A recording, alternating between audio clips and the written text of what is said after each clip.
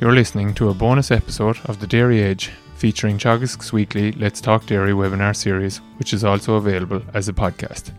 Good morning, everyone, and you're very welcome to this week's Let's Talk Dairy webinar. Seamus Nolan is joining us from Roscommon Longford, Dairy Advisor in Roscommon Longford, to give us an update as to what's happening in his own catchment, what has the conversation been with farmers over the last number of weeks, and I suppose the plan going forward over the next number of weeks into breeding. How did your guys get on? It was a tough slog from that kind of March period on.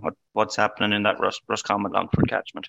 Yeah, look, I suppose I met groups in early March and I met them again last week, and I suppose it was a different story for both meetings, So when we met lads in early March, a lot of lads had a good bit of grazing done. I'd say it was the first time in a long time, I'd say that the majority of lads had probably hit 30% grazed, even on heavier farms. Lads maybe wouldn't normally get out maybe until the end of February or the 1st of March anyway, but a lot of those had hit the 30% graze and were flying it, And then of course March came and in all fairness, I don't think we got it as bad as other parts of the country. I think down south, I know we often claim that down south is a different climate to us, but I think over the last 6 months or so, they've got their fair share of rain, even more so than we've got. So, we got about 160 millimeters of rain here for March, and normally you'd have 70 to 100, depending on the year. So it did put the kibosh on things, I suppose. And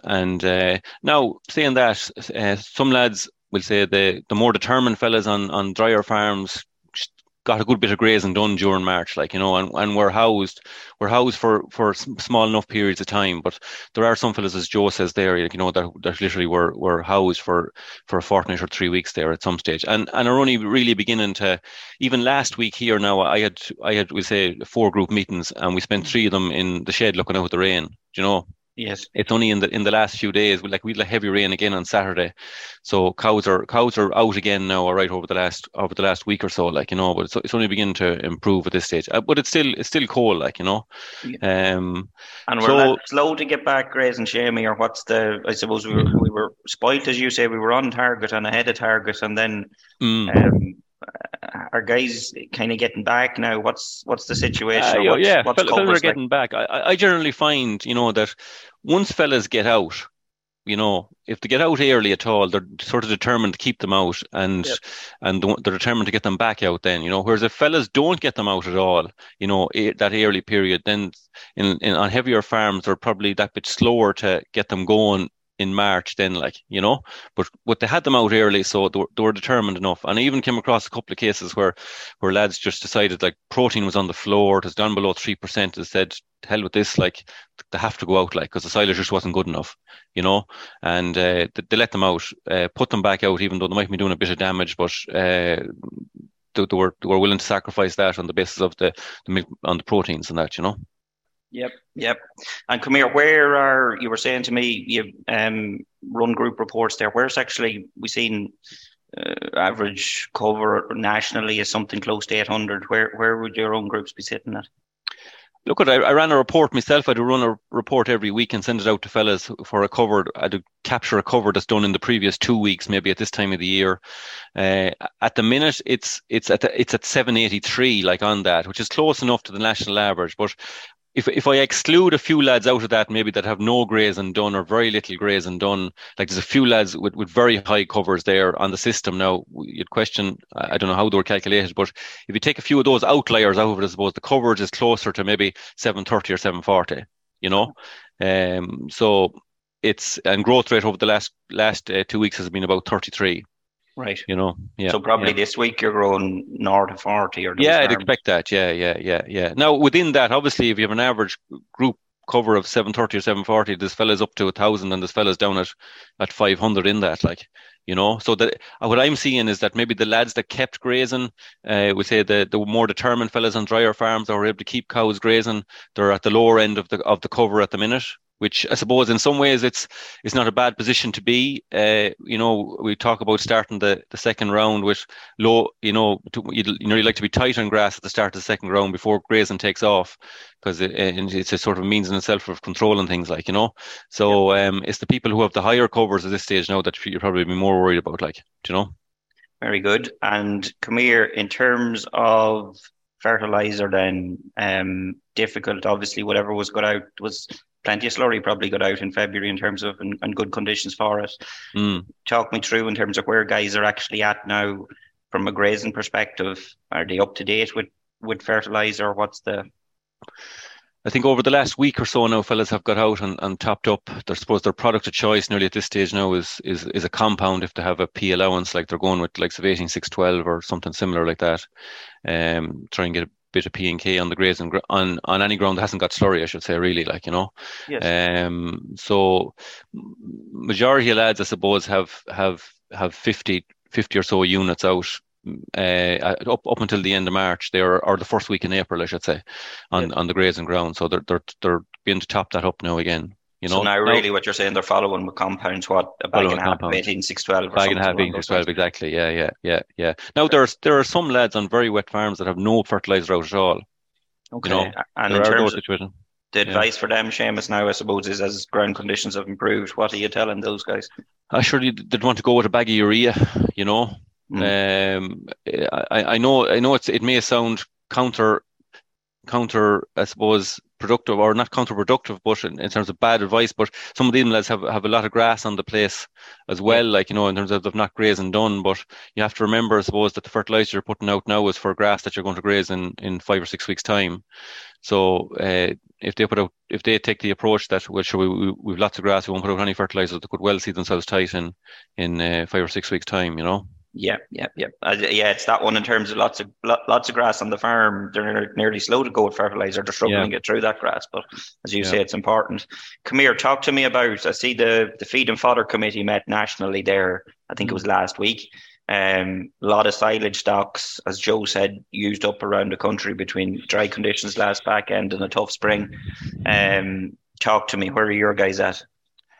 Funny enough, we spoke of this about group meetings last week, because on the data sheet that they were sending in, there was a good few lads still feeding silage. Obviously some fellas were in full time near enough. There was some lads feeding maybe in at night, a good few fellas in at night, I suppose, and some fellas, as Joe says, still feeding. They were still out. They were getting a couple of kilos of silage in at milking time and that sort of thing. I'd say, rough estimate, about 5% of fellas were out of silage. Okay. Low enough, some the amount of fellas that were out of silage and were buying silage was low enough. Now I'd say less than 5%. Still lots of silage in the area. There's no shortage of silage. I'd say about another. I'd say 20-25% of fellas had about 3 to 4 weeks silage left. Yes. And the rest of them seemed to have lots of silage. Now quality of that silage is another story, but there's fibre in the yard, we'll put it that way, So I suppose there's 30% that have either used up or are digging into that reserve that they like to be carrying, that has to be rebuilt. Now those lads, I suppose, those fellas that had the 20-25% that had 3 weeks left since last week, there wouldn't be a lot of that fed, really, so they probably have the most of that 3 week buffer left, Okay. Yeah. You mentioned, I'll come back to fertilizer in a minute, but you mentioned silage quality. I was out with a few groups myself in March. Everyone was complaining of protein percentage and where it was at. Was there ever a period in terms of where silage quality probably causes serious frustration at farm level? Was there much chat in your groups about that, or what are lads thinking in terms of silage quality in this year ahead, I suppose? Sure. Look, in the March meetings, we put a good emphasis on making quality silage going forward, and the need to be cutting it, around that mid 15th to 20th of May period, or in around that, or even earlier in some cases. You have to look at what the lads that are consistently making good quality silage, what are they doing? Yeah. They're cutting it early. They're probably not poisoning it with nitrogen. Getting a reasonable crop in that mid-May period, and normally we will get that week to 10 days of some period in May where the weather is good and it's fit for making silage, and they can go then and they can cut it. Like they're not still waiting for the nitrogen to go out of it, you know. Whereas fellas that would have put out 80 to 90 units, it's not going over until the end of May, really, like, you know. So a bit of emphasis on that. We have gone through it, like, you know, in terms of what fellas need to do. And I suppose that there isn't enough milk and cow silage, as we call it, made on farms, I suppose, as such, you know. Yeah. There's nearly an emphasis now on making dry cow silage, where that, to a certain degree, some of that stuff makes itself. It's it does, yeah. It's very easy to make that now, in fairness. And look, at it, if you haven't got it, you'll get it not too far away, you know. You're short of a few bales. Absolutely. And as you say, I suppose this year time and fertilizer application is probably a bit later.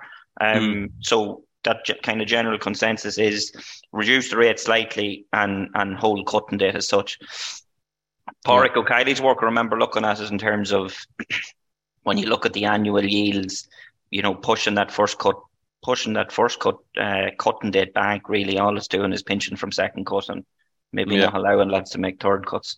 So I think in general what fellas are doing, they're sort of reducing the amount of, at this stage, maybe going with maybe about 60 units. Like some of that ground has got slurry already, maybe earlier in the year, so they're maybe going with 60 units of a top up now with aim to cutting it in 15th, 20th of May, you know? Yep.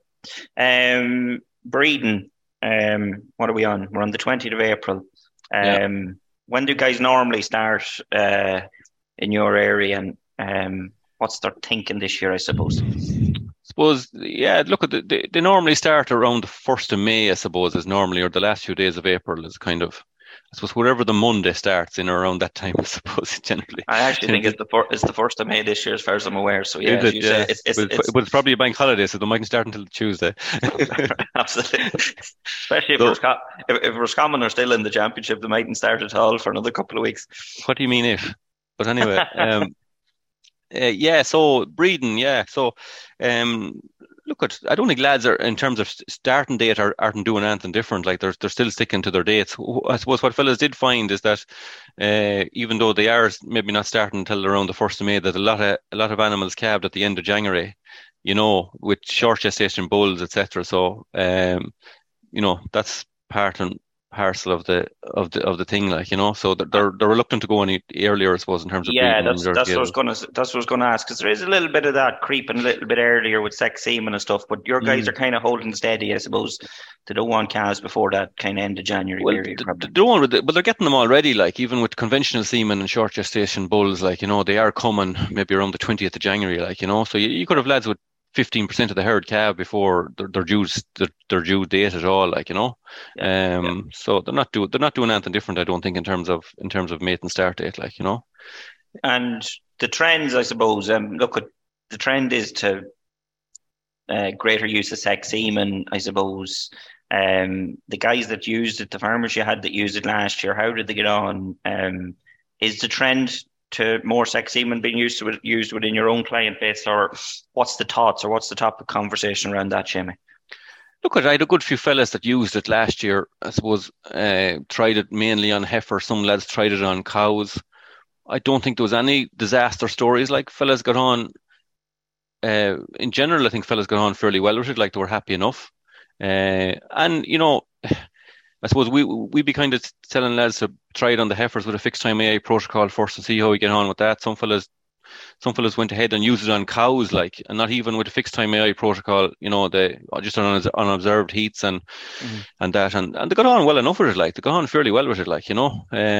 So there's probably a bit more lads, maybe fellas that used it on heifers last year might be going to try it on cows this year. But in general, lads were happy enough. But what happened really, I suppose, last year, and I know we've seen it on some farms, is that they were a bit overcautious with the amount of dairy semen that they used, and they've ended up with a lot of Frisian heifer calves on the ground now, you know, in terms of they got on better than expected, maybe with sex semen, and they use a considerable amount of conventional straws then on cows, and there seems to be a good lot of Frisian heifers knocking around the place now, particularly on some of the larger farms anyway. You know? Yeah, so really to mitigate that risk, there was more conventional going in, Seamus. Yeah. Is that they're kind of happy now to maybe cut back on that? Yeah. They've built that bit of confidence. Yeah, I look at they're they're a bit more calculated in the amount of straws that they're using. You're getting a few more phone calls. Well, how many straws do we need to use? I want this many heifers. Yeah. So we're kind of working on the basis of if you calculate that you get maybe a 60% conception rate on the heifers and maybe a 50% on the cows that you're using fixed or sex semen on, work on the basis of those figures for the amount of straws that you'll use. And in general, in terms of what's the protocols of choice on heifers, or where's the conversation around that in terms of fixed time, maybe the 7-day program, natural heats, what's happening? Most fellas are using that 8-day program, our standard program, I suppose, as such. It seems to be very little variation around that. That's what I'm seeing. I've come across a couple of cases now where lads were kind of edging towards using sex semen on heifers with no protocol, just on observed heats. And look, I'd be a bit nervous about that, really, I suppose. And I suppose the other thing that has come up at group meetings there over the last couple of weeks as well, up until a week or 10 days ago, there was still a lot of heifers in sheds, And look, farmers will always tell you, the heifers were bulling mad in the shed when I let them out, then that couldn't get them coming a bulling at all. So they're a bit nervous maybe about, some were even considering leaving the heifers in until they were bulled, at this stage. Okay. Which, now I still think that if the heifers are let out and if you're putting them on a fixed time protocol, they'll be sound, but if you were aiming to do normal heat detection on them, it could be a bit more challenging, as such. Yeah. But it'd be important that they'll be getting out. If they're not out, they'll be getting out now, that they have a fortnight to get settled in, I suppose, before they would be getting a straw. I suppose with that, then there's a selection of cows piece. What the guys are probably asking in terms of Seamus, I want to put dairy semen into my best cows. What's the protocols? What are guys looking for there? How are they selecting these cows? Well, they're selecting them on the basis of, well, I'm telling them anyway, is look at your microcordon, look at your best cows that are producing your highest fat and protein percent as a starting point. There's no point in just because a cow calves on the 1st of February every year, doesn't mean she should breed a heifer calf, if she's not producing the goods in terms of milk solids and fat and protein percent. So fellas are definitely looking at microcordon and EBI data. In general, those cows that are top of the list in terms of fat and protein percent will be high on the milk subindex, I suppose, on the EBI anyway, in general. Now, you will have a few outliers normally enough. So other than that, we're kind of telling lads, look, younger cows, probably no more than 4th lactation, ideally 1st, 2nd or 3rd lactation, I'd say. Cows that have no health issues, good body condition score, no calving issues, basically she's calved early and ready to go type of thing. And you calved over 50 days, so yeah. Very good. Obviously then that's leaving more cows open to beef. What is there's a big push on in terms of improving the quality of our calf crop. Clients that would have maybe improved the quality of beef AI bulls last year, I suppose, firstly, how did they get on? The concern is always calving difficulty and increasing that calving difficulty in the calving house. How have those guys got on that placed a bit more emphasis on calf quality? Well, I've had no reports of any issues with calving difficulty, I suppose, to put it like that, Yes. The fellas seem to get on fine with it. Seem to be no issue moving the calves as such, in general, I think calves moved quite well this year. The only blip was when the weather got bad there in March, and maybe boats weren't moving and a few other bits and pieces. And in general, calf health was good as well. When the weather changed in March, nearly everybody seemed to get a little bit of touch of crypto and things like that. So, but other than that, calves seem to move on quite well and quite healthy.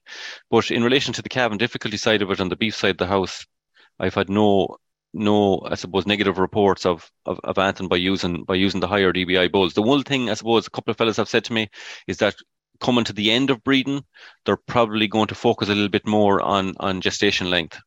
Okay. So some of them got caught maybe with bulls that are trying to carry a bit of time, and a cow that maybe should have been calved 10 days ago, she's still in the calf in the shed, Do you know? So really, in terms of maybe switching back to a slightly shorter gestation bull for those last couple of weeks, just to get them tidied up.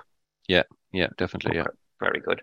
One question in there, Seamus, in terms of if you've heifers around 270 to 280 kilos now, and mating start date isn't until the 8th of May, is there any chance of them getting up to target? What's that? That's 3 weeks, is it?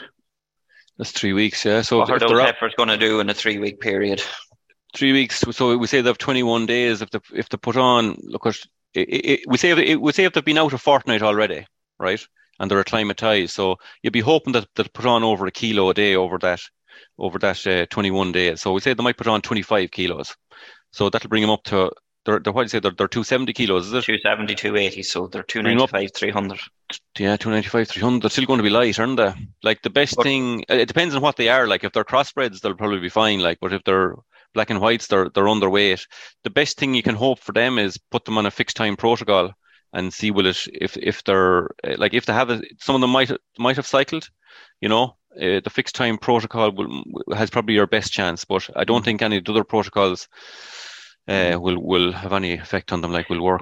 But you're right, Seamus, in the fact some people maybe look at holding off on breeding those heifers. It's important to go and get them bred and a little bit of TLC maybe after that to get them back on target. You wouldn't be going with sex semen in that case, no, Seamus? No. Go with conventional there in that case. Conventional, yeah. Very good. In terms of overall performance, then what's happening is cow performance. Is it up or back on last year? Is solids improving over the last few weeks? Solids last week were very poor. Like your average in proteins averaging about 325. You know.